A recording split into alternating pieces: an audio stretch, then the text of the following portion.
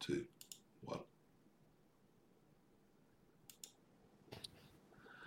Good evening, everybody, and welcome to One World, One Blood Bowl, episode 11. I'm thrilled that we've, first of all, got this far, well into double figures now.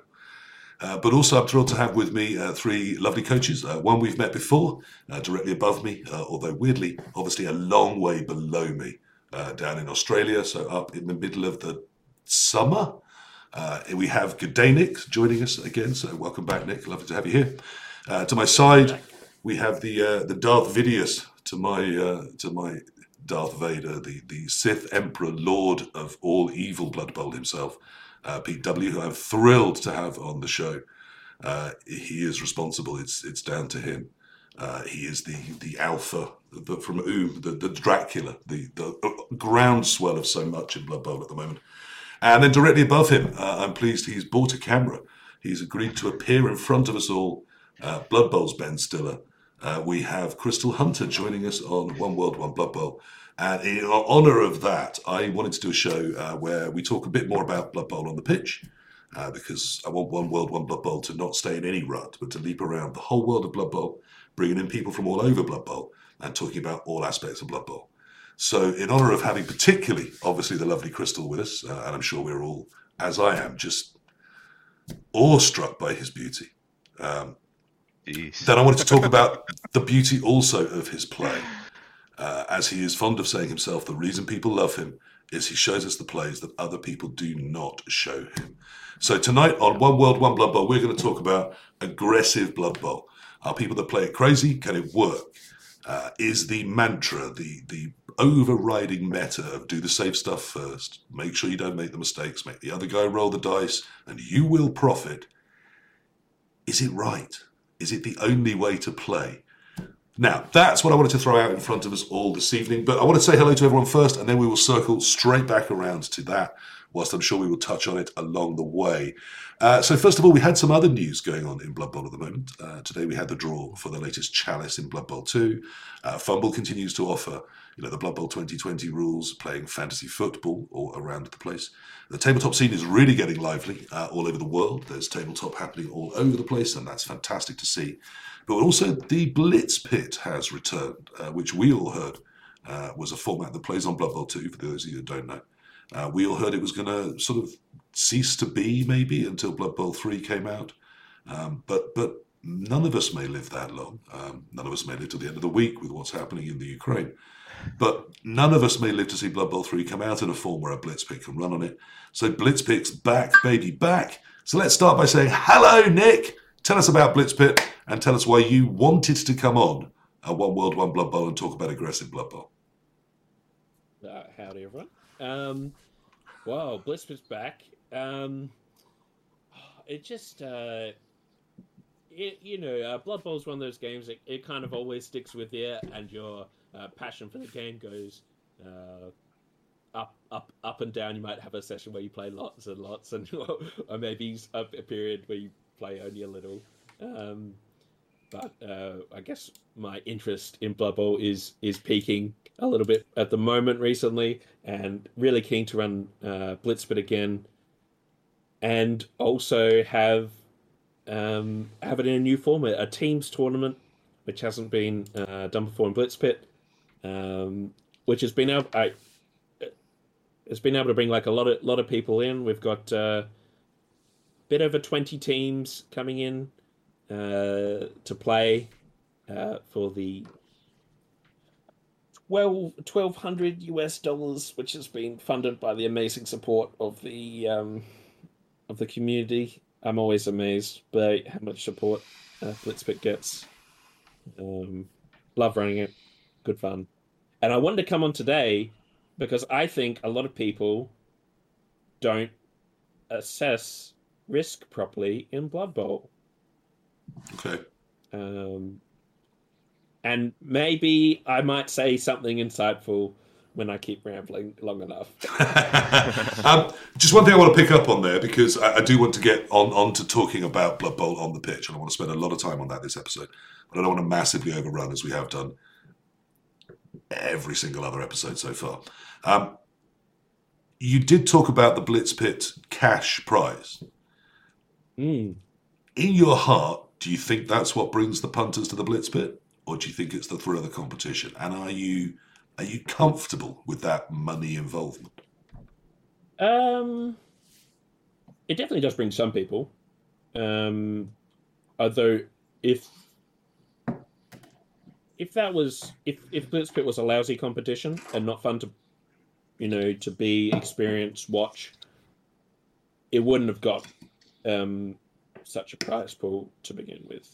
I started the first Blitz pit I ran. I had like $75, which I'd saved up over the I'd put away, and lots of people wanted to watch. We made sure, like, one of the main things of Blitzpit is that I made sure it was like a fun community event which people could watch all the games. They're all streamed, um, all having a good time with that. And it's just, I mean, gone from strength to strength. Uh, I think it adds an element of fun and stakes to the game. Um, and the fact that it's there from community support, mainly by people who don't actually play in it but love watching it. Um, yeah, bring. I think it brings something to the I mean, table. it certainly adds to the tension. I mean, 1 minute turns, Mhm. the relentless ticking down of the timer. It's played on the BB2 client for those that don't understand. It's played all in one go over a weekend. So next week, this time, the uniqueness added this time, and each time it's come out, it's been a little bit different, hasn't it? Mostly different rule packs or different ways of getting in, different builds, sometimes giving mutations to every team, for example. This time, Mm. teams are entering as teams of 3 coaches. There's a qualifying round next weekend. I'm sure that'll be all over Twitch on is it the Saturday or the Sunday that those teams play? The Saturday at 2 p.m. UTC, Okay. I believe. I'm running it. I should know, but 2 p.m. UTC And there's on 10 teams competing for the 5 remaining spaces in the 16 team finals, which will be 2 weeks after that. yes, the 19th and 20th of March over. Well, they'll be over a good part of the weekend, having the double elimination tournament within teams of 3. It's going It's to be going a to be lot of wild, Blood Bowl played. and I'm going to have to get very creative with how it is streamed. But I've got So, some yeah, ideas, and that's we'll see how it the works. But Saturday I've got lunchtime. some We'll see a lot of ideas. Blood Bowl played all at the same time, won't it? That's for sure. By Saturday evening, 4 of the teams will have left. By Sunday, we'll be down to even less. And then eventually, one team will be crowned the Blitzpit champions for the first ever team Blitzpit. Yes. Sounds exciting. Let's say hello to some other people because I want to bring everyone else in on this. Hello, Pete. You've been waiting patiently for us. Happy Sunday to you. Hello, Purple Chest. It's good to see you. Good to be here. I should explain why I introduced you as the Darth Sidious of my Blood Bowl. It's all your fault, isn't it? It's your fault that you're this involved, I guess, and that we've actually got to see your face across the Blood Bowl table. So I was just a harmless, helpless little little online player. I'd only ever played on Fumble. I just used to sit in a chair playing Blood Bowl, and this man, this force, tempted me out to the UKTC in a team which was Team Fantastic, the year after Jimmy put together the famous team where he lied to everybody. And that was my first experience of playing Blood Bowl that wasn't in Fumble. And from there, I've spread to Blood Bowl 2, to podcasting, to the virus-like force within Blood Bowl that I am today. Where, look, I'm even wearing a branded T-shirt. I do hope that your wife doesn't have a little voodoo doll of me. I do remember explaining to her that I was going to disappear up to York with a man I'd met on the internet, and we were going to stay at a convent for a weekend. Which is genuinely what happened, isn't it? Yep. Yes. The convent was good lodgings. You took me away and played with me for the first time. With 2 other men you'd never met. With 2 other men I'd never met. And from there, that's how my tabletop career started. Have you tempted many others? Is this a Fagin-like existence of yours? Yes, I'm also very proud to say I'm responsible for Purple Goo, playing in real life. So he's another one of mine. Endzone, Malmir, dragged them out. A few others. I think I'm responsible for bringing K-Fogged to the UK. dragged him over from Denmark to take part in the Blood Bowl at game Warhammer World, as was then, and he liked England so much he decided to move here. I even managed to get Krista and Angie over for the Blood Bowl as well, which was great. And you've captained England at NAF level. Have you been NAF president yet? That seems to be handed around the England team. No, I've not had a NAF role. I've actually been England captain for 3 years now, having Euro Bowl cancelled twice in a row. So I'm hoping that this year is the year. So Malta is your Waterloo, or hopefully not. Hopefully not. Will the viewers know about Euro Bowl? We did an entire episode on the Euro Bowl rules course, where we you've revealed had them. them, So sure. we've chatted about them. But yes, that's the big NAF tabletop event that's coming up this autumn, isn't it? It's November now, Yeah. so we've had the final dates, final location, and the final rules. So it's very much exciting planning for that. Now, I've got a little bit of a surprise for you. When putting together this episode, I did have a chat in the private members area of my Discord with Purple Goo, lovely fella. And he I asked basically if we had an English equivalent. I don't know if you remember, I wrote an article on sort of aggressive, trying to be lucky Blood Bowl.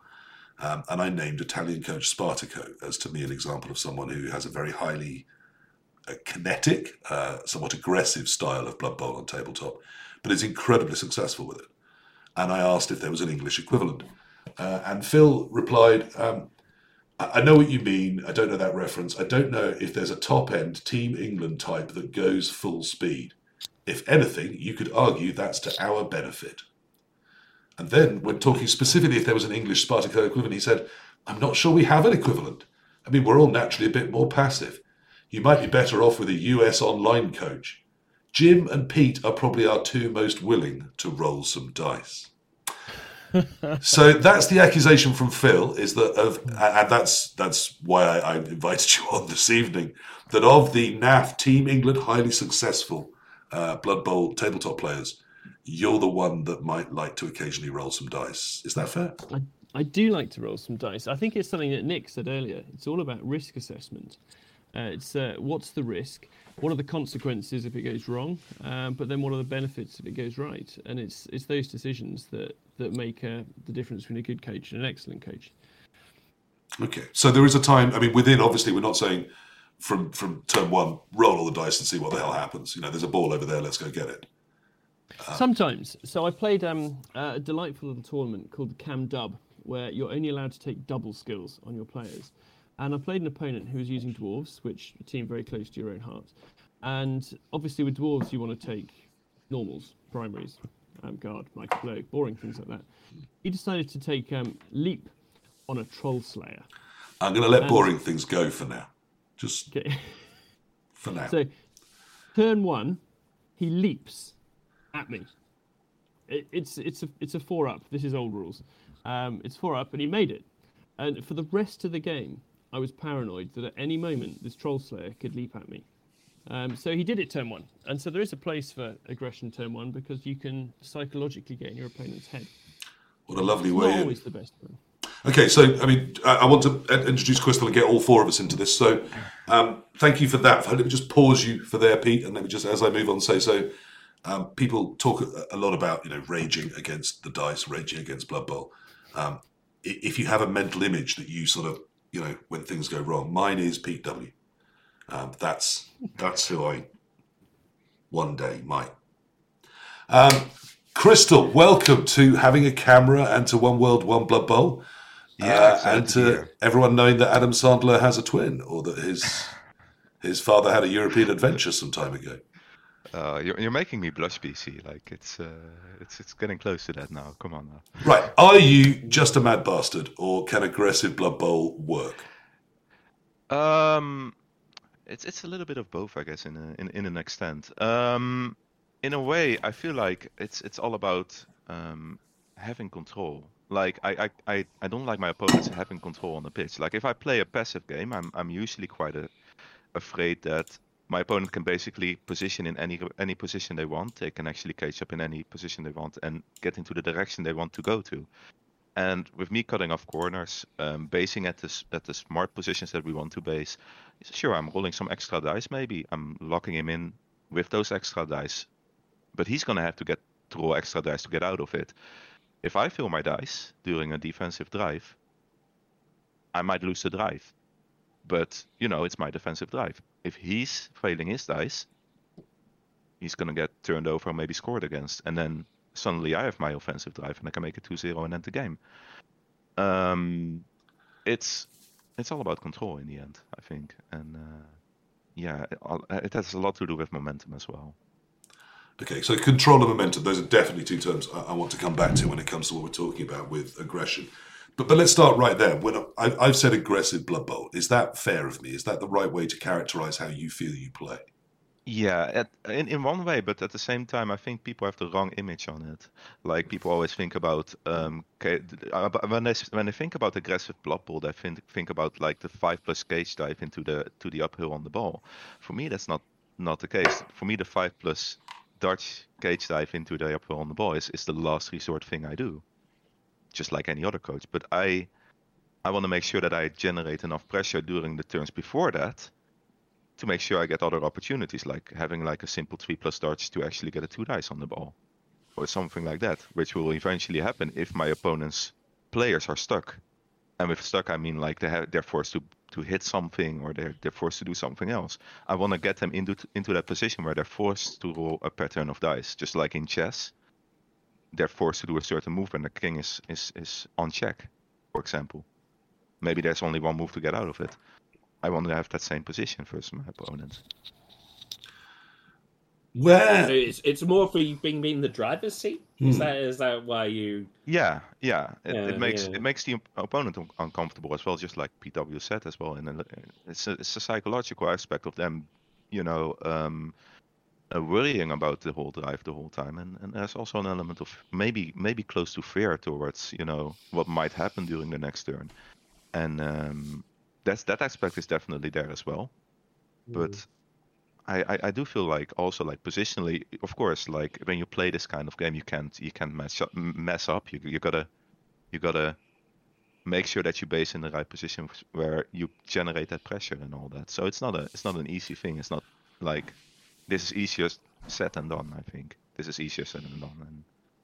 And okay, yeah, so I mean, and so far none of the three of you have resisted this label that you are aggressive BB coaches. You're quite happy with that. You don't see that as a besmirching of your ability, or a lesser skill than perhaps the people that are more passive or control based or secure in how they play. Is that fair? well, if I may say so, like the only thing I genuinely get annoyed by is last week we had one of your lovely guests coming in. I think it was Number, who said like, well, I've gotten better at Blood Bowl, and it's because like there is a whole thing about like, well, you have to score on turn 8. I knew we'd go to turn 8. And you can't, like, this is the thing, like, this is fine when you're a dwarf coach, when you can generate like, well, control on the pitch, and you can just get removals when you're on offense. But if you're like a coach that is playing Skaven, you're losing a lot of players during your offensive drive, for example, and you got to think about other ways than scoring on turn 8. Like this whole scoring on turn 8 thing is an idealist thing, and the people are thinking in idealist plans just to get that whole, just to get to understand Blood Bowl. And I think like nothing on Blood Bowl, nothing on the Blood Bowl pitch is happening in an idealistic way. There's always something that goes wrong on the pitch, and you got to react to that. And you got to adjust your plan. Yeah, Pete, the last episode we were talking about getting good at Blood Bowl. How do we do that? How do we make the move from competent and understanding what we're doing to try to feel that we're actually, we have agency. We're good at this game we play. However we define what good is, and we talked about that a bit. Has Crystal got a point that this obsession with turn 8 is actually a limiter, not... I mean, there's a point at which there's a benefit to saying try and, control the pace of your drive, control the clock, score when they can't score back. But do we over-obsess about it? Does it become limiting? What do you think? Yeah, definitely. Yeah, if something is, as he says, if something goes wrong and you're scrabbling a bit, then if you're going to have to roll,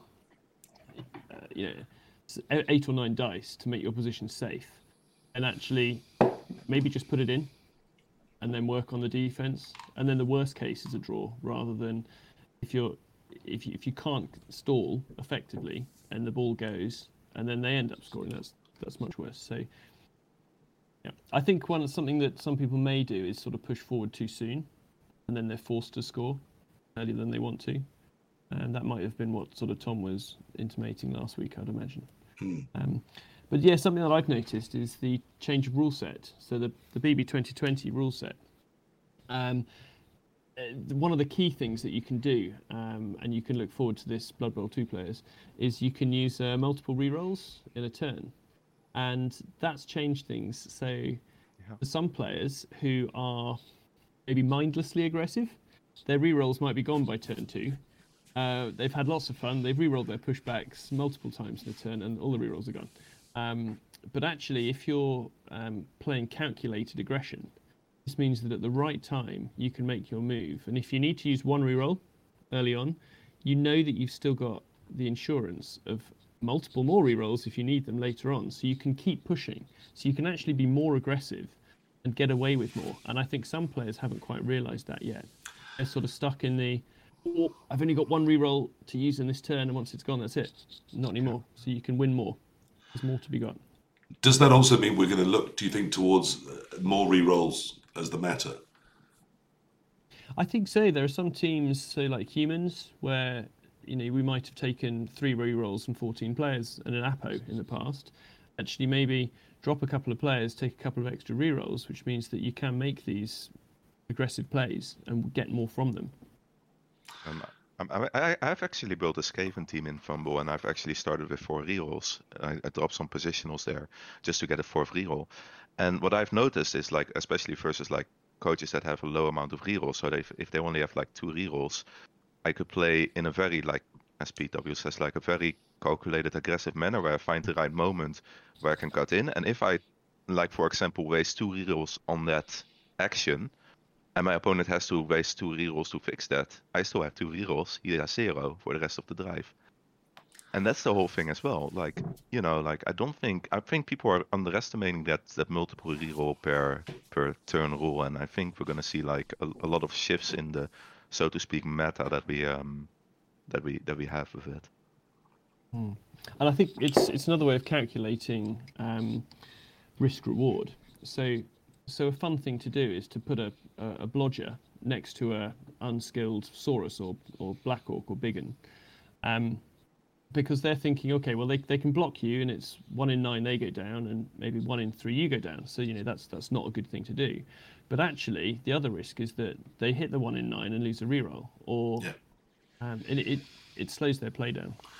Yeah, I mean, I talk a lot about selective basing, about, as you said, looking for opportunities where you're giving them hits, but the hits are less in their favour than they think they are. And it's about reroll denial, about sucking those rerolls away. Where's that difference between that sort of passive-aggressive strategy, trying to... I try and sometimes use the tennis analogy of a forced error rather than an unforced error. You force them, as you say, to roll that 1 in 9 hit because it's tempting, it's going to help their position, but they've 1 in 9'd it, thrown a reroll in, and then they've got the knockdown. But it's meant that their reroll pile is less.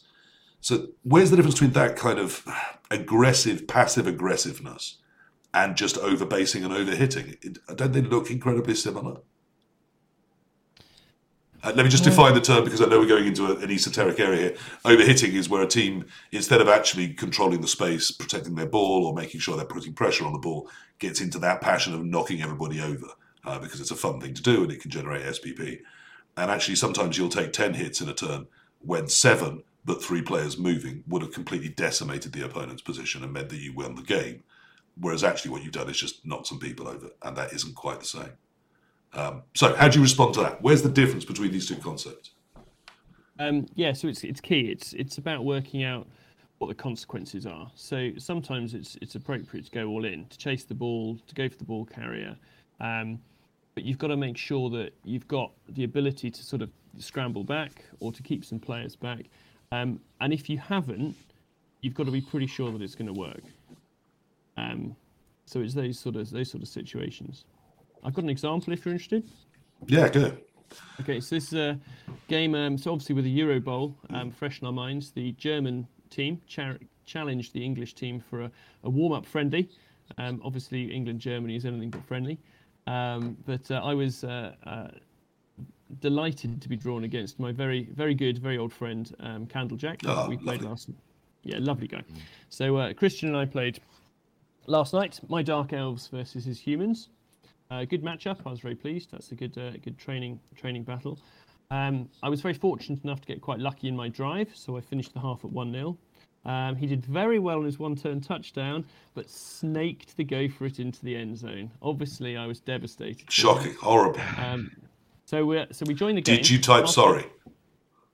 I might have typed lol. Yeah. Hard not to. Yeah.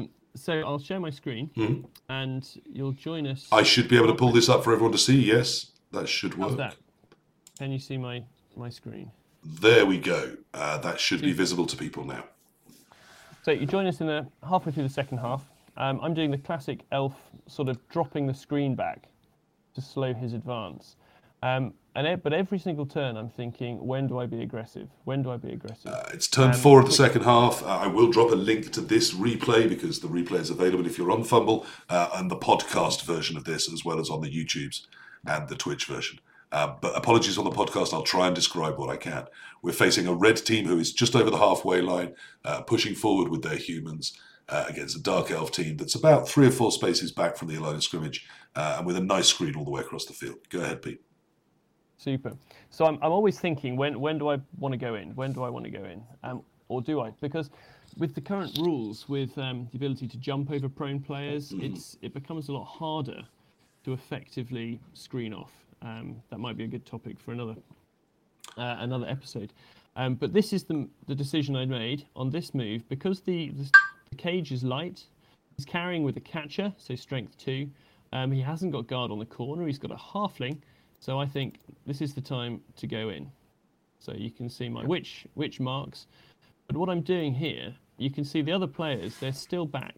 So even if the blitz goes wrong, I think I'll probably be okay. He might push south, but I'm elves. I'll be all right. For those that don't understand the Fumble client, what we've just seen is a witch running around the side of the human screen, their big guy, marking up the halfling that was the back corner of the cage, and then a Blodge Dark Elf Blitzer dodging in on a 4+, which of course is only a 1 in 4 fail if you've got dodge and you're not facing tackle, to then have 2 dice on the ball. Yeah. So I get very lucky. I get the both down. He catches the ball, and I then get 2 go for it to make myself safe. I can't make it perfectly safe, but with a few dodges and go for it, and a reroll that goes, I can get relatively safe. Now Christian does a good play. Gets a lucky knockout, but that's irrelevant. Moves the witch, so he's freeing up with a guard assist, 2 dice on the ball. Yeah, nice. Gets the straight power he needs on the blodger. After my luck, I'm not going to complain about that. Sorts his players out, and then sends his block thrower, back in to pick up the ball. So he's made it safe again. But then also his players are sort of stretched across the front of the pitch here. So even though I disrupted his offence, he's actually still got options for sort of a handoff, run up here. And if I go all in, then I'm making it even easier for him. So this was my decision here. I thought about this for a while. He threatened to time me out. We have a laugh. It's great. And I'm thinking, if I'm going for the ball here, it's not easy because he's got a guard in front. If I go straight in the front, it's half dice. So I've got to come around the back. I've got a difficult decision to make. And if I put all my resources into going for the ball, then it might be a risk. So this is the kind of situation where Purple Goo would probably think, oh, it was worth a shot, but let's pull back now and get back in the screen. Yep. I thought, let's be aggressive, let's have some fun. So let's see what happens. Yeah, you've got him on the ropes here, so... I have got him on the ropes, but even with... If something goes wrong, at this point I've decided to blitz. So this Blodge Blitzer here is going to come in and blitz him. But again, I've got to go around the back to get 2 dice. But if it goes wrong, he can push the runner, blitz the blitzer off, maybe even with the ball carrier, and he's through and gone. there's not much I can do. Yes, there is that exactly where you've left the mouse between the Blitzer and the Ogre. There is a huge chunk of space you can get to down there. So you are definitely taking that risk. It's interesting that Crystal is already on your side, seeing the play, talking about that ability to push onto it. I'm with Phil. I'm with Purple Goo, and you know what he would have done there. So as Pete was describing it, for those listening on the podcast, that's pretty much what happened. He marked up the front of the cage. He tied up the pieces that were around the ball carrier, and then he went aggressively into the rear of the cage with his witch, allowing him to get the 2-die on the ball. But he did overcommit to the point where there was a serious little pocket and hole that the humans could have got away to had it failed. Crystal is nodding along and clearly enjoying and loving that. Well, this is an example of a little bit of a momentum example. What I was talking about, like as soon as the first dive came in. Okay, Pete, we can kill that off now. Ground, he had to back off, and as soon as you notice that, like he's starting to lose momentum there, and you kind of have to jump on him again to make sure. In this position, the opponent really can't get to the ball, can he? Like he has a lot of difficulty actually to get to the ball and try to recover this again.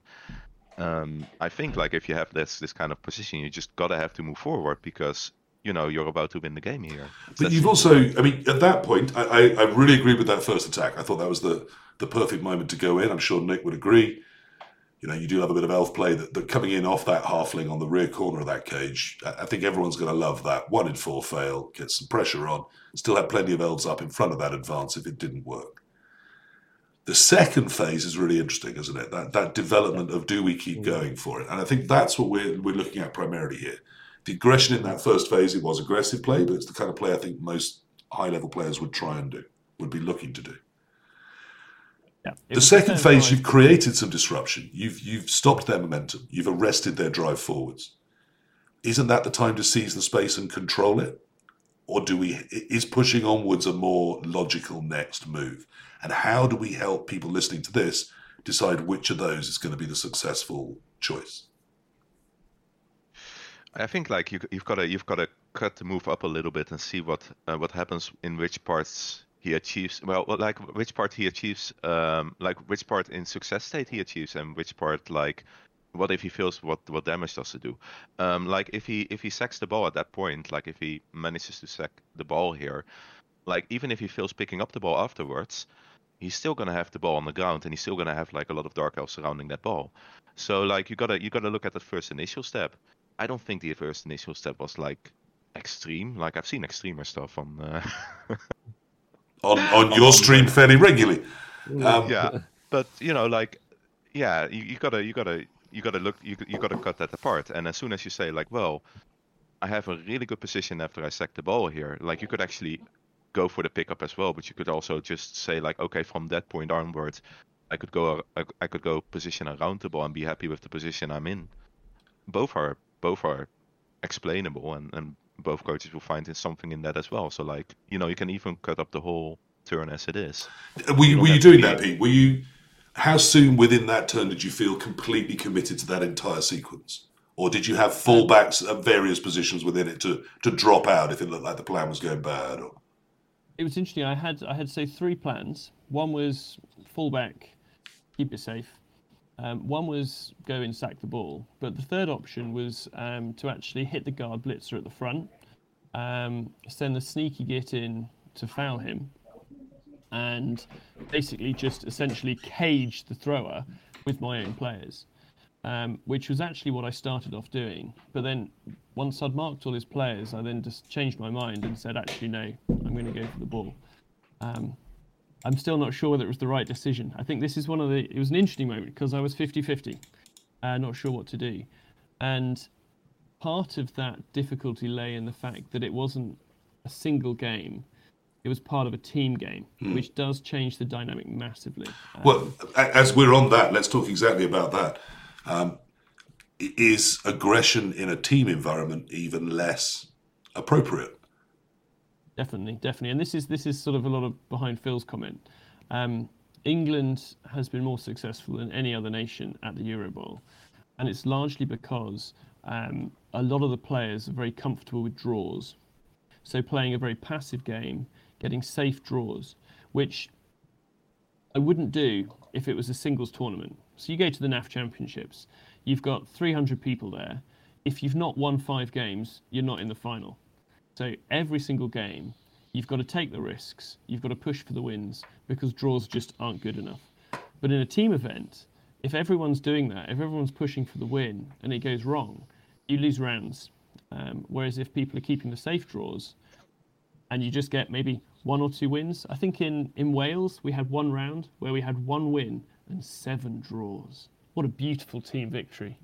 Only the English could enjoy that. So that's why I coach dwarves and I'm dying a little inside hearing that. And that's why I really paused here. If this was a singles game, I'd have gone in. Just because it's more fun, and I like to win. I don't like to give my opponent the control to basically decide it's going to be a draw. But I'm the captain, so I win today. I mean, I feel I can be... that I'm mostly about control. I'm mostly about positional play and knowing the maths and trying to do that. But I do feel I can be creative and be aggressive when the situation calls for it. It sounds to me what you're saying, Pete, is that you think aggressive Blood Bowl is something you slip on like a jumper. It's a choice. Whereas if we cut Crystal in half, it says aggressive Blood Bowl. That's through him like a stick of rock. Crystal, is that fair of me, or am I over-characterizing? I have my moments where I take a conservative route as well. It just depends on for me. It just really depends on. I usually define things as either like a necessity. Sometimes it's necessary to be aggressive, or you simply lose the game. Otherwise, it can be opportunistic, or you have the conservative line that you got to just play careful and just play it out. Like there's a difference between like being necessary aggressive and being opportunistic aggressive sometimes. And if the opportunistic aggressive part is too aggressive in a way, if it requires too much dice, maybe you just gotta play the conservative line. So like I have my conservative roots as well, but you gotta understand again what Pete just said. Like you gotta understand that what you're doing has some consequences as well, but also some positive consequences as well when you succeed something. Is it fair to say you feel you look for the aggressive option first? Usually, I usually look for opportunities in general, because like the opportunities are the ones, in my opinion, that could massively change the outcome on the field. Pete, is that fair, and is that what you do? You constantly seeing all these wonderful aggressive opportunities and then ruling them out and doing something safe? No, not at all actually. So there's a difference. So aggression isn't just marking up. If you're sort of playing passively, and you step back, you're not giving your opponent many decisions to make. You're not giving him a problem to solve. You're making his life very simple. He'll probably choose a route, pick off a target, blitz them. If you're basing up, if you're playing aggressively, you're increasing the decision space. You're giving your opponent a lot more options. And if you get it wrong against a good coach, they will move your players around, put you out of position, run through, and the drive's over. But so what you want to be doing when you're playing aggressively is you want to be increasing the decision space, but in such a way that all the choices are bad choices, that they've got to think, okay, what's the least worst option here? How can I solve this puzzle? One of the best people I've played up against that is a French guy called Shark Rudy. I was playing in the Dark Elves, and it seemed that every single turn he was playing very aggressively. I mean, he's got the strength. Every single turn I was thinking, oh, I don't know what to do. This is awful. What a mess. And there's about 1,000 different options, and they were all bad. And I just had to find the least bad one. I would even go a step further. Like, he could even make the right decision.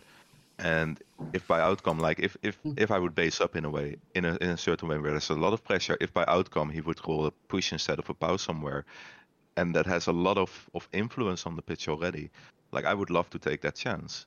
Some coaches don't. Some coaches don't like that 55%. Like I usually do it with Bluff, like the 55% chance of getting your player down versus the 45% chance of staying up and being able to do something on the pitch that could, either a smart chain push or something that could get you on the ball. I think that's in there as well. So even if they're making the correct decision sometimes, you could definitely still do something with aggressive Blood Bowl, and I miss that with the whole passive play where you give a lot of space to people, because as soon as you give a lot of space to people, again, like there's an easy decision making, but there's also a lot of room for the a player for a coach to actually mobilize their ball and move their ball in the way they want to. And I don't want that. It's one of the things when I'm coaching, continuously talk about is, as well as what problems have you solved, what problems have you set for your opponent? What decisions are you making him take? How much is he having to think about before he does what he wants in his turn? Because the more you can stack that pressure on, the more chance of that forced error where something happens that you can try and take advantage of. Nick, how much context is dependent on this? You famously play mostly Australians and sleepy Americans. Is it? I prefer my Americans if they've had a couple of beers to drink. Yeah. Which picking the right time of day would help with. Is it easier to be aggressive with people like that really don't know what they're doing, or is it? I mean, now that you've played a bit more in the European time zones, are you finding it harder to be aggressive? Is context part of our decision as to whether to be aggressive? Well, it's hugely important, and context is key. You can't go into a game saying I will play 100% of my turns safe or 100% of my turns aggressively. Otherwise, you're going to have a lot of problems. One example that I'd like to bring up, we've been talking a lot about defense, right? Playing defense aggressively. One thing that I think some players, fall out of a trap is playing their own offense aggressively. One example which I want to bring up here is I played against a coach who'd just come out of a bunch of kind of rookie leagues. They just kind of got into the game, but they were smashing it. They had been dominating their rookie leagues. They'd been making mincemeat of everyone. They'd started playing in some lower divisions of some tiered leagues, crushing it, doing a great job. And I had a clan game scheduled against them, and I thought, this will be an interesting game up against a new up and coming sort of coach. Okay, for those that don't know, Clan is a very long-lived league running the Blood Bowl 2 system. With teams that compete against other teams, but they are not Resurrection, they are Perpetual. So I had a game scheduled against them, and he was on Undead and I was on Wood Elves, so I'm ready to make some aggressive plays and stuff. But I thought, let's test the waters. He stabilized pretty quickly at the halfway line, and so I thought, let's see what he does. I hadn't really seen him play. I just knew he'd been crushing it a bit, and he didn't really do anything. He just kind of muddled around the halfway line, not wanting to give me any, good leap sacks or anything around. And so I just kind of stood there on the halfway line, and then I got to turn 7. And you could see the cogs turning when he was kind of clicking on his pieces, as you can see in the Blood Bowl 2 client. And he hadn't really claimed any space. And I think he'd maybe developed some habits because he'd been playing a lot of his Blood Bowl against rookie coaches, people a bit newer to the game. And he obviously had a great intuition for the game. And so when he saw his opponent making mistakes, he was able to just go, oh, look, there's a mistake. I claim this pitch space. I win the game. Off your unforced errors sort of thing. But I think when you're playing against a very competent coach, you've got to be aggressive in claiming your space as well on offense. I'm going to keep forcing my tennis analogies. You can be a baseline hitter, but if you're always a baseline hitter, sometimes you've got to serve and volley. You've got to mix it up. You've got to be able to put some pressure on and not just wait for the error sometimes. Is that...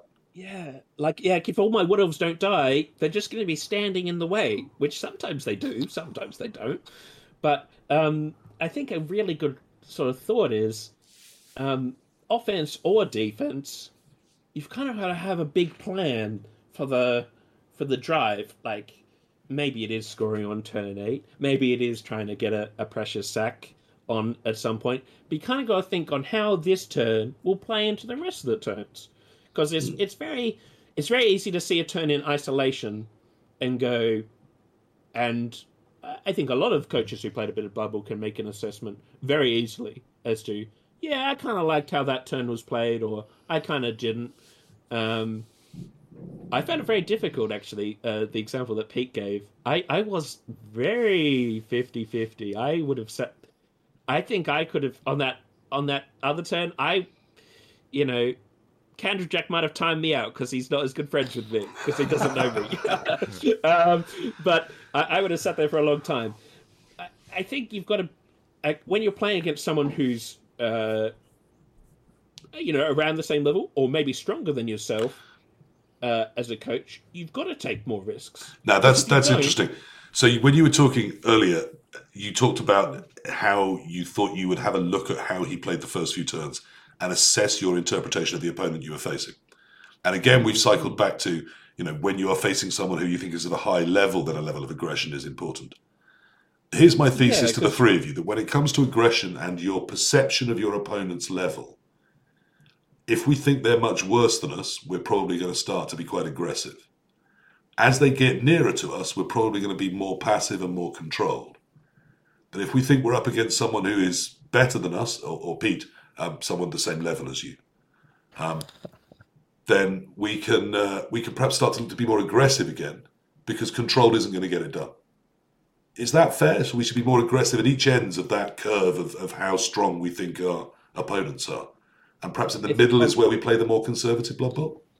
I think it's more just a straight up line, because if you were playing someone who's worse than you or significantly worse than you, you can just kind of twiddle your thumbs and look, I've got the ball. Okay. So if they're terrible, we don't play any aggression at all. We just wait for them to hand us the game.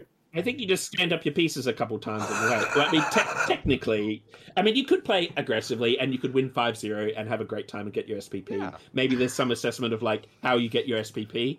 But on a technical game-winning thing, I think you could technically, against someone who you're much stronger than, you could technically do next to nothing. Well, not next to nothing, but kind of stand your players in a controlled way, and you'll accumulate wins. Maybe 1-0 wins, but you accumulate wins. Crystal, you seem amused almost as someone watching an Adam Sandler film. Is it because we've sussed that the reason you're so aggressive is you think everyone's better than you at Blood Bowl? Is that what's going on here? Well, and also you've got to assess the situation that when you're behind, which a lot of teams, you might think going into a game that you have the better team for the matchup, or you're the stronger coach, or something is going in your favor. You're going, I kind of fancy myself for this game. It's not locked in, but wouldn't be surprised rocking away with a win. But throughout a game, maybe you take a couple casualties. Maybe there's a key snake, which maybe you shouldn't have taken, but you did. You did that GFR and you snaked it, and now you're very behind. Or something of the sort. If you're losing the game, you want to kind of crank up that aggressiveness even more to whatever you originally had planned. Even if you had the game that you're going to play aggressive, but then you start losing, you've kind of got to go more all in. If that makes sense. That's those urge of necessity moments that Nick is talking about. Like generally, you feel like, oh, I gotta do this, or else he's just gonna walk away and he's just gonna have players covering the ball next turn, and I'm not gonna get a chance anymore, and I lose the game. So that's also there in that extent. But I don't think personally, if to answer that question you were asking, I don't personally change my playing style on who I'm facing. I look at the field and if I see something that would be really good for me if I make it, and not disastrous if I don't make it, I might actually take a shot at it. Doesn't matter if you're average CCL coach number 5500 or something, or purple chest or shiny or whatever. I think best sign of respect to those coaches is to play in the exact same way, because if I get lousy against someone, that's worse than me, and I start playing differently against that person, I might actually change the result on that as well. I might actually lose a game on that. For those that are just listening to the podcast, there's a tension you can't quite hear, which is Pete's been trying to come in for about 5 minutes.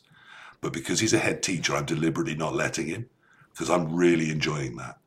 But I'm going to have to let him now. So, Pete, Thank you. That's very good. I think I'd adapt your thesis slightly to say that I wouldn't adapt my place style in terms of aggression on their skill level, but often on their personality level. So one of the best things to think about during a game of Blood Bowl is if you're not sure what to do in a turn, think to yourself, what doesn't my opponent want me to do? And then do that, or at least assess it whether it's a good option. So one of my favourite people to play is K-Fogged. Lovely guy, and he loves his models, and so I love beating them up. It gives me a great deal of pleasure because it makes him, the poor man, very, very sad. So I like being aggressive against him because he doesn't like it. He'd much rather that I was a bit more passive. He can control the flow of things a bit more. So, so I think it's less a skill thing. It's more a personality thing. Okay. And we're taking those decisions in the game. Yeah, in the game, yeah. And sometimes it's like I said earlier about the leaping Troll Slayer. It's doing something a little bit not necessarily ideal, but where the payoff's huge. Because if it comes off, it can unsettle your opponent. I remember Jumanji, when I took a 4-up dodge with an Orc Blitzer to blitz his catcher with the ball. I thought it was a reasonable option. I got the dodge and I got the POW, and he told me I'd made the wrong decision. So how can that be the wrong decision? I just sacked the ball. But yeah. Yeah, I mean, there are times to be over-aggressive, though, aren't there? I'm one of my great weaknesses is an over-aggressive turn one. Mainly with control-based teams, whereas with agility-based teams, I always go aggressive on turn one. How much is a race element in that, then? I mean, are there teams that we should be looking at, aggression is more natural for them? I mean, Krista, you're the rat baron. You're the one that accepts the term rat main. Sort of. Are rats natural for aggressive play, and are there races that aren't? I think generally there are, and there's definitely many races that aren't. Like Dwarves benefit with a very controlled, fairly conservative, straightforward positional play. I think that there's also a game of what happens if my opponent actually solidly gets into a cage. For example, if I manage to kick deep on that turn one you were talking about, if I manage to kick deep, I would like to have a position where I can, find a little gap through my opponent's front line, to his line of scrimmage, and be able to spread out my gutters or my line rats or whatever I have that wants to spread out forward into his area, because I know he's going to have a tough time caging up. And usually a lot of races from the Bashir teams at least are at the strongest when they've caged up and they're in a good position where they can just stably get around that cage and they can start moving forward. So I kind of want to make it as hard for them as possible to actually do that. I think rats are one of the best examples for this, where you've got a team with cheap players and you've got a deep bench. If you're coaching Skaven and you're starting the second half with 2 reserves, you've not been aggressive enough. You could have got a lot more value out of your half because you've got players to spare. Yeah, absolutely, and it's not only necessarily a thing with Skaven. I think Woodies could potentially benefit from that. Like, just a little cut, like we've seen it in your Chalice game last time with you versus like the other Wood Elf coach that had Frenzy and Juggernaut, if you could remember correctly. Yeah. He put you under a lot of pressure on the turn one, and then he managed to get a serve on your ball. Yeah, I did play a horrific turn one where I overcommitted forwards to try and both generate danger and some form of takedown on him as well as stabilise. And I should have pushed back and stabilised instead. He took full advantage and lost me the entire game on turn one, which can happen when you are overly aggressive and face a coach that knows how to be aggressive back and take advantage of those holes. I mean, that's exactly what happened in that game. It was 100% my fault. Yeah, it was. You played it very well. Yeah, exactly. Even despite your mistakes there, like it was a class A example of why that kind of aggressive positioning works early on, and you gotta do that kind of thing. I think like giving your opponent time to actually do exactly what he wants. In most cases, right? Like there's a lot of cases where you could also say like, well, there's not a lot of opportunity. Let's play a little bit more passive. But like doing whatever he wants is just it's not a great thing where you can actually say like, well, I'm going to defend this drive. Now, there was something else I just wanted to throw in front of us whilst we're talking about this, just in general. I've been trying to look for a good moment. There isn't one. so I'm just going to read it in now. I habitually, when we put these together, try and organise them a few weeks in advance so people have got some thinking time. They understand what we're going to be talking about, what we're going to be doing. But then I also, put an advert up to try and get some people here in the Twitch watching what's going on and trying to, take part. It is a live event as well as a pod and vodcast. And that gives people an opportunity to respond to the advert. Sometimes on my blog on Fumble, I drop them in some Discords. I put one out on Facebook. I traditionally put one out on Reddit. And we had a nice, interesting response on Reddit this time from manufacturer 0K1168. I'm going to leave the first two paragraphs out. Feel free to go and read the rest of that if you wish to. But I think the third paragraph touched on something I thought was quite interesting and I want to bring into the discussion. And I want to start by just reading out what he said. Aggressive is basically a synonym with high risk, high reward. And not all coaches will agree on what it means exactly. Some conservative minds will refer to an elf passing game as aggressive because it's more risky than a running game. But I don't think it's purely a hyper-efficient versus fun debate. Aggressive playstyles can be more efficient in various situations because they put a lot of pressure on the opponent's team, which is something we've already talked about. It's often better to play aggressively versus a robust bash team because it creates chaos and it prevents them from forcing their own rhythm upon the game. When I play Khemri, too often my opponents opt for a passive defense and I can just plan my advance, use my killers to blitz and secure some nice foulings. If they were a bit more aggressive, I'd need to roll more dice and I couldn't foul as often. Nick, creative chaos, is that what we're trying to achieve through our aggression, as well as sort of turnovers? Yeah, for sure. We're looking to make tough decisions and hopefully all bad decisions too, as Pete was saying before. Hopefully we're making it tough and we're also all the decisions they can't actually find one, which is good. One thing I've been thinking a lot about recently is stabilization.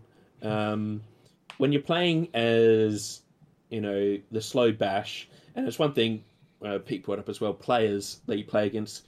If I'm playing against Crystal Hunter and I think I played a game against him and he was on rats and I was on dwarves.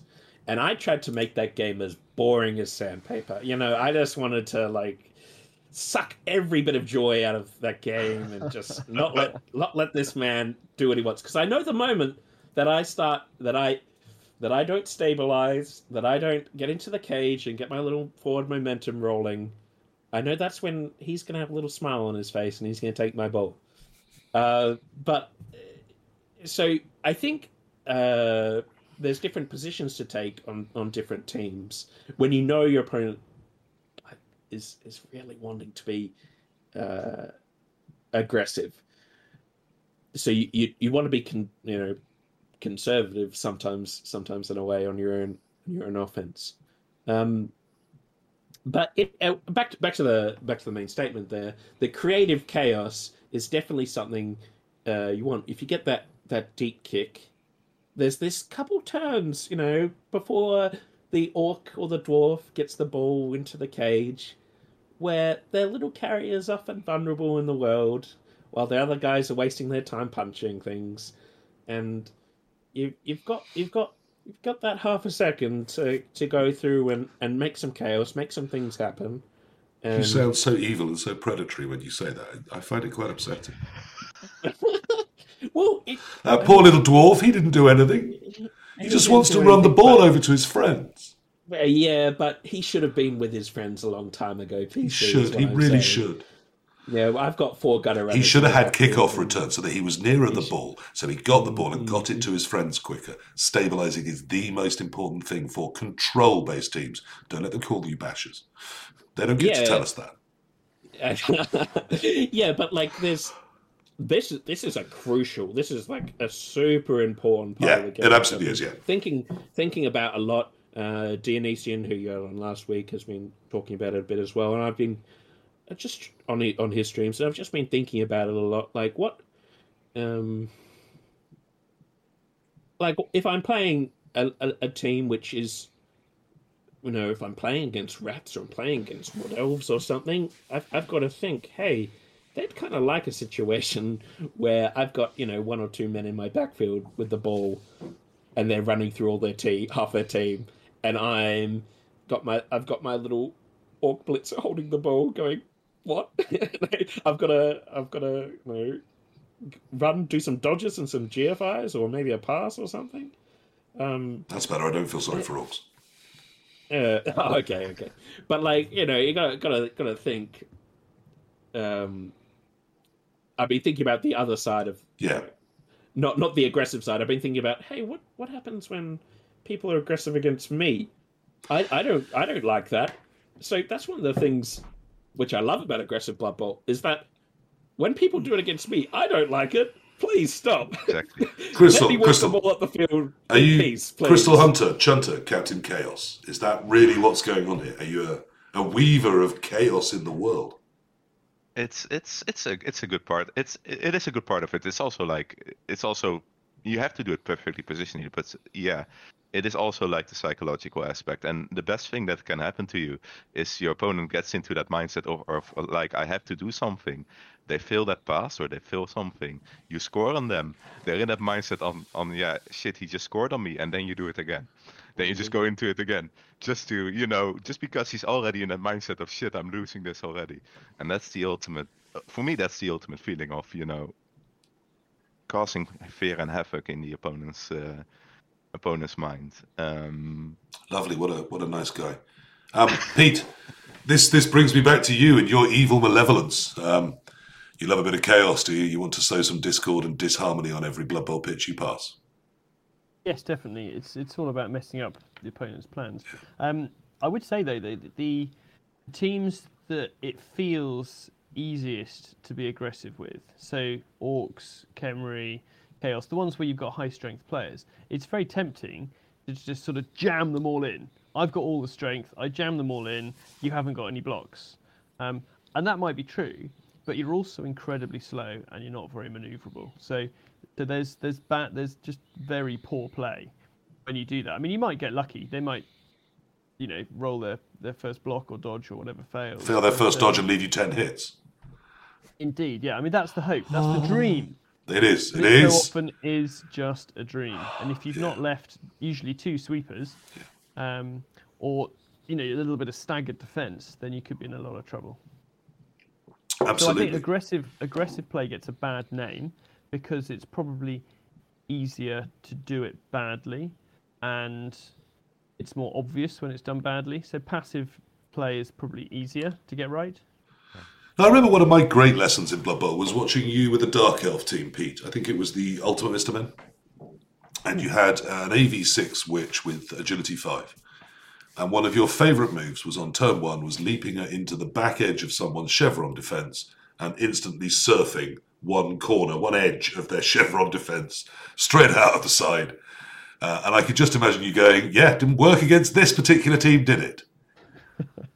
Because of their lazy play, not realising that an AG5 Witch can leap over there on a 2+ with a single guard into the little hole that the Chevron gives you straight out, and you're instantly men's up. Because even with it, yes, with Juggernaut, Witch, I don't care, half dice, I'll take it. Yeah. It's the reason why I put when I put up a Chevron defense, where I put trash on the side of the field, like usually a line rat or something, knowing that because they are actually surfable. Could be crazy enough, especially with Dark Elves, for example. Like if I facing Dark Elves, I'm like, the Witch Elf that he could just 4+ in and do that crazy little move. So or if you and Pete now does do the 4+ in, having loved doing this leap on a 2+. He now goes, well, it's actually only a 4+. Even if you don't have AG5, I'm going to do that sometimes. Exactly. I've seen people put guard blitzers on the edge of their chevrons, and I'm going in there, and he's off the pitch. And a guard blitzer out, definitely works. And I've heard people complain long and hard about PW and his lucky dice. And indeed, when I wrote the article, and that'll be linked on the Spotify and everywhere else as well, about how to be lucky. You were one of the examples I quoted as people saying that you're sometimes lucky. One of the things I said a lot in that article is that the perception of luck is often down to people not actually understanding the maths and the statistics underneath this. When we're talking about this level of aggression, isn't it really important that what comes alongside it is really knowing those fundamentals of the maths? Like Pete says, that dodging into the back of a chevron so that you can directly surf the one out on the edge is a 4+. If you can do that with tackle, that's a 1 in 4 fail to get there. So he's got 3 out of 4 chances to be doing the surf he wants to do, and people complain he's lucky when it works. well, most things, if you offer me it working 3 times out of 4, I'm reasonably happy. Is some of this aggression label that you get, Crystal, that you sometimes get, Pete, or perhaps the lucky label that is not dissimilar? And Nick, I've heard it said of you as well. Is some of that you understanding the maths better? Yeah, it's just jealousy.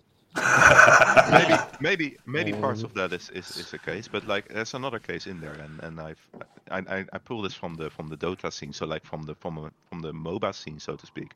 They were asking like they were doing some research about like what people think about their teammates, and usually people would always remember their bad teammates. They would never remember their good teammates when they were queuing up with random players together to face another team.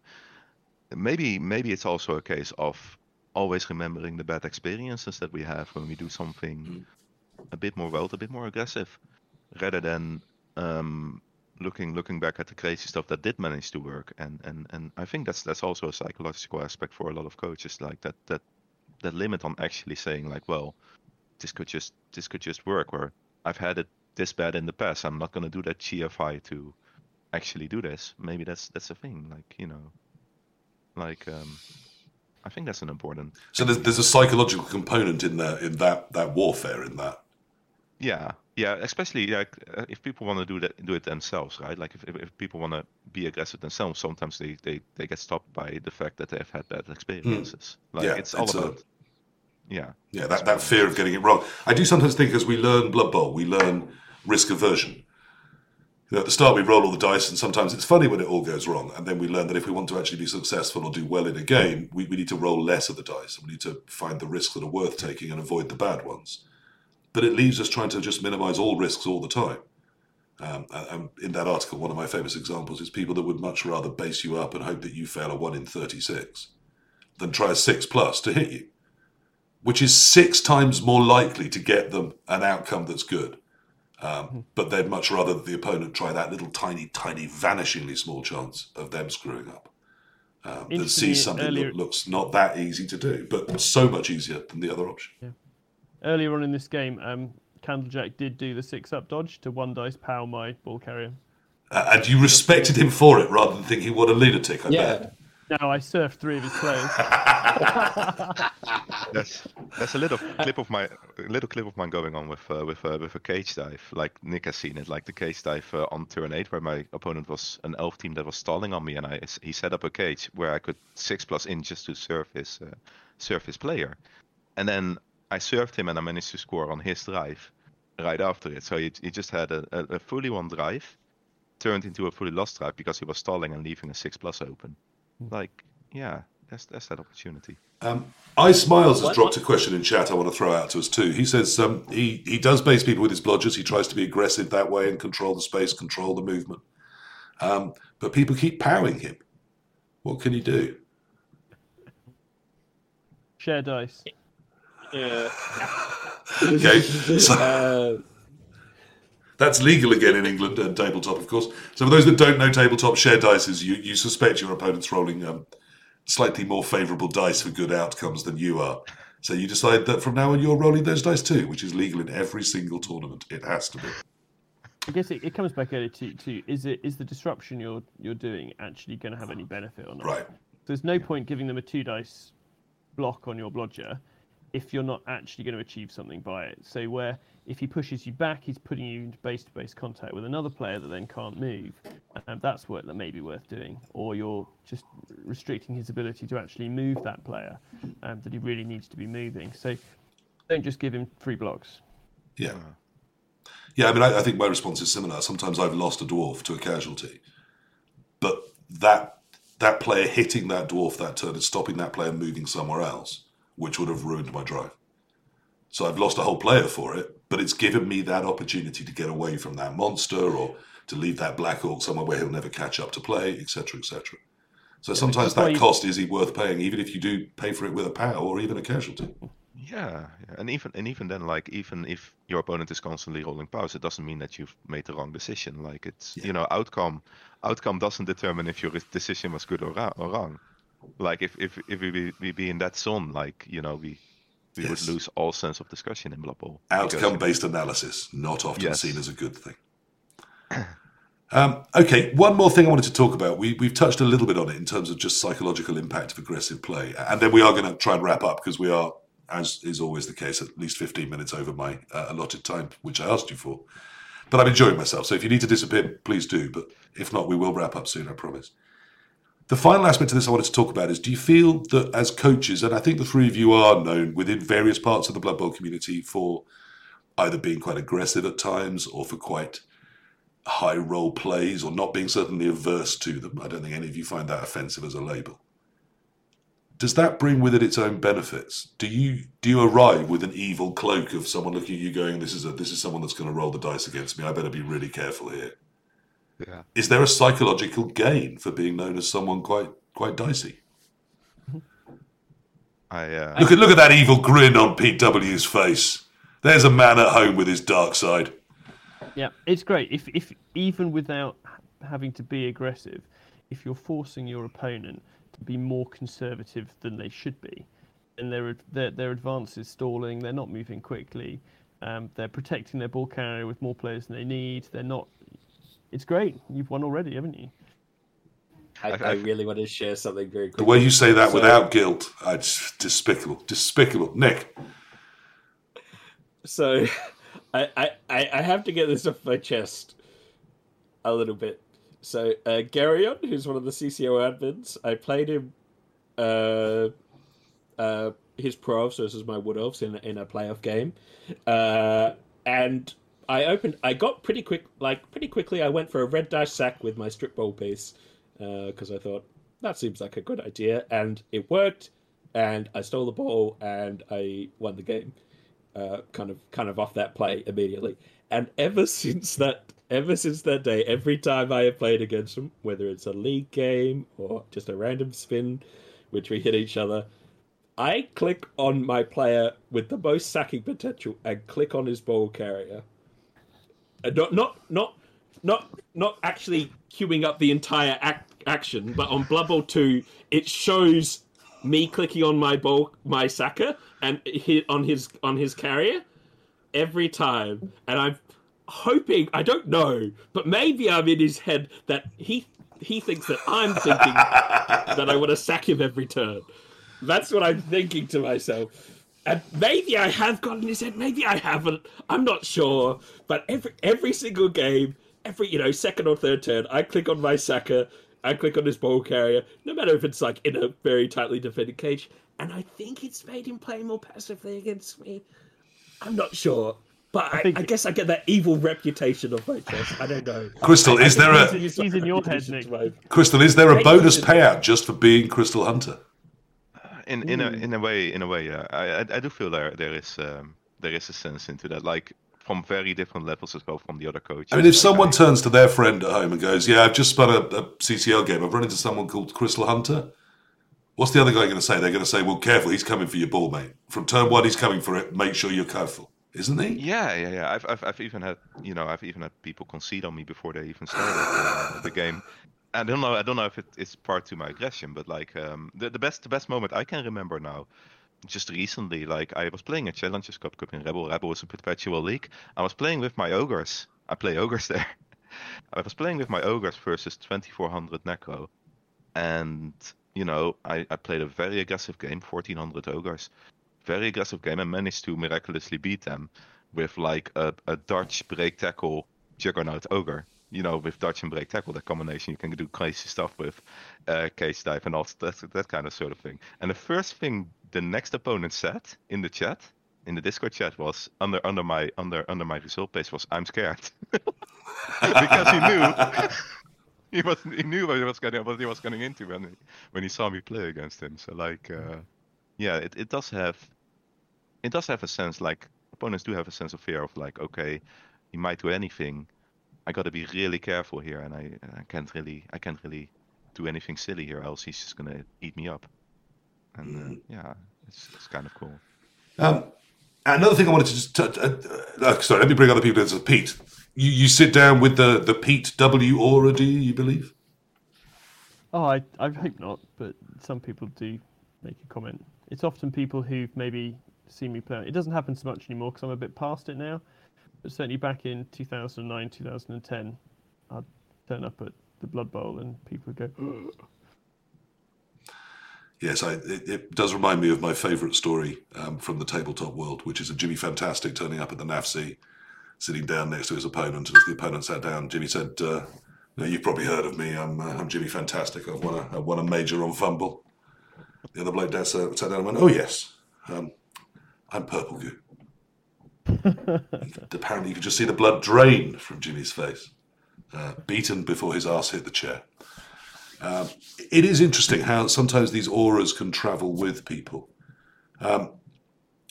Aggressive Blood Bowl. I'm almost not sure that should be a title I should have given this, because what we're talking about, aren't we, is being able to exploit those moments where aggression's going to pay off within a base of some control still, or are we genuinely saying go for it from turn one and see what the hell happens? No, like recklessness. There's something between like calculated aggression and recklessness, and I feel like whatever I do, I always consider like the negative part, and I always try to cushion it. Like I always try to cushion like a negative outcome, so that I at least have some sort of thing to fall back on if it fails, and that's the core thing. Like you always have to have something to fall back on if your aggressive play fails. Yeah, I hope everyone understands that. Because I think for me, it's that turn 5 of the second half in that game we were looking at. It's what do you do in those moments? That's the time to be? Is it aggressive or to be passive? Those are the interesting ones. One of the things I'm always minded of here is that the expected outcome of every drive is that the person with the ball scores, and that we end the game 1-1 at the end of far too long. So there's a time for aggression to change that outcome, to say, well, if I'm already on a bit of a hiding to nothing here, then actually if I can change up my game, if I can create more high roll situations, that's a better chance of changing what is now the expected outcome. And that's not an outcome I'm happy with. So, altering that, creating some chaos, making them roll more dice, making them take more decisions seems to be a way forwards from the position I'm in. I see too many people gambling on sticking on a losing hand and just accepting that, well, this might get better if I do nothing. Not very likely to get better if you do nothing, is it? That rarely seems to happen in the world as far as I can see. Okay, look, I think I've asked for enough of your time, guys. I hope that's been fun to chat. I hope you've enjoyed being here. I hope the chat feel they've got some value out of listening to us for warble on. I'm not sure there is going to be an answer. Some people are still going to say that Purple Goo's right and that we should all be robotic and emotionless and just move our pieces in the most controlled way possible so that our opponent looks at the board and just feels suicidally depressed at their odds of ever making progress. I've played Purple Goo. That's 100% what it feels like. But there is a room in this world for the Spartacos and the Peak Ws and the Crystal Hunters. I don't think they're mad bastards. I think they're just looking for a way that is aggressive, yes, but creative, to cause you problems, take your ball away. And they're doing it in a way that sometimes looks mad, because we consistently look to minimize risk, but some of the risks they're taking aren't quite as crazy as you probably think they are. And there may be something there that they're doing that you're just not aware of. And that perhaps finding those moments for aggression, whilst obviously not being the madster that Crystal is probably the way forwards. Look, that's One World, One Blood Bowl for tonight. If you couldn't tell, that was my long and uneventful ending. Let me see if I can find somewhere to raid you lovely people onto. I'm certainly not going to pretend I'm going to stream instantly after this, but I may be back a little later, depending how I am feeling. I've had fun. I hope you've had fun too. The lovely Mr. Page is feeling healthy again.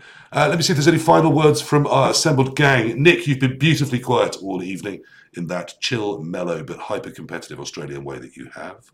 Your final thoughts on competitive Blood Bowl, please. One thing that I like to watch out for, if I'm joining a new league or a new space, and I'm like looking to do well, I look around, who are they calling lucky? Who's the coach that they're calling lucky? He's probably not lucky. He's probably the best guy there. He's probably just got a better assessment of the odds and stuff. So look out for those people everyone's calling lucky. Look at those 4+ with a reroll. Have a good time with it, Where's that 6+ that wins me the game? Crystal, I've lost, possibly forever. I think I was just too damning about his aggressive Blood Bowl, and he's rethinking his whole existence. So, Pete, let's come to you. Any final thoughts before we say goodnight? I think we've said it all, Purple Chest. I'm looking forward to seeing you in person in York and just wondering, where can I get one of those beautiful T-shirts? This isn't merch. This is a one-off Sorry. I had made just for me so that I can take it to York and to Nottingham and show off the brand just a tiny bit. Because, I'm all about the brand. Obviously, this is a major opportunity for me to waste huge amounts of my time and energy and earn zero. But it's fun to do, and I'm not stopping because I'm enjoying doing them. And some people seem to enjoy listening, so that's great news for me. Crystal, final thoughts. You're the reason we all came here, to validate you. I have heard people talk about your Chalice win as based solely on a natty and luck. And I know you found that offensive. Well, This is your right to respond. I felt there was a lot of good, aggressive play underpinned with a natty.